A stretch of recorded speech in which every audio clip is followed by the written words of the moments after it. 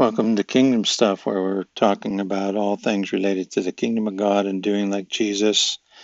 And we've been doing a series here on personal prayer for our lives.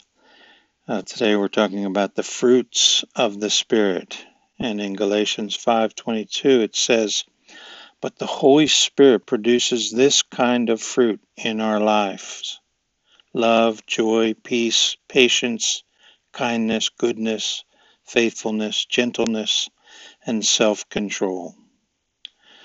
So we pray again, come Holy Spirit. That's how we pray, right? Come Holy Spirit.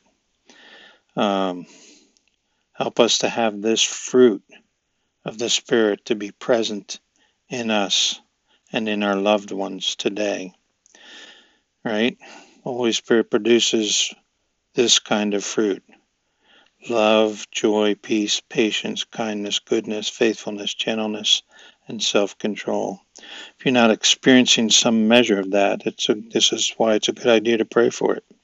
Okay? From the reading of this list of fruits of the Spirit, next to each fruit you might write your name or the name of a loved one who needs that fruit in their lives today, and say, "Come, Holy Spirit, come for me, come for my family." Amen.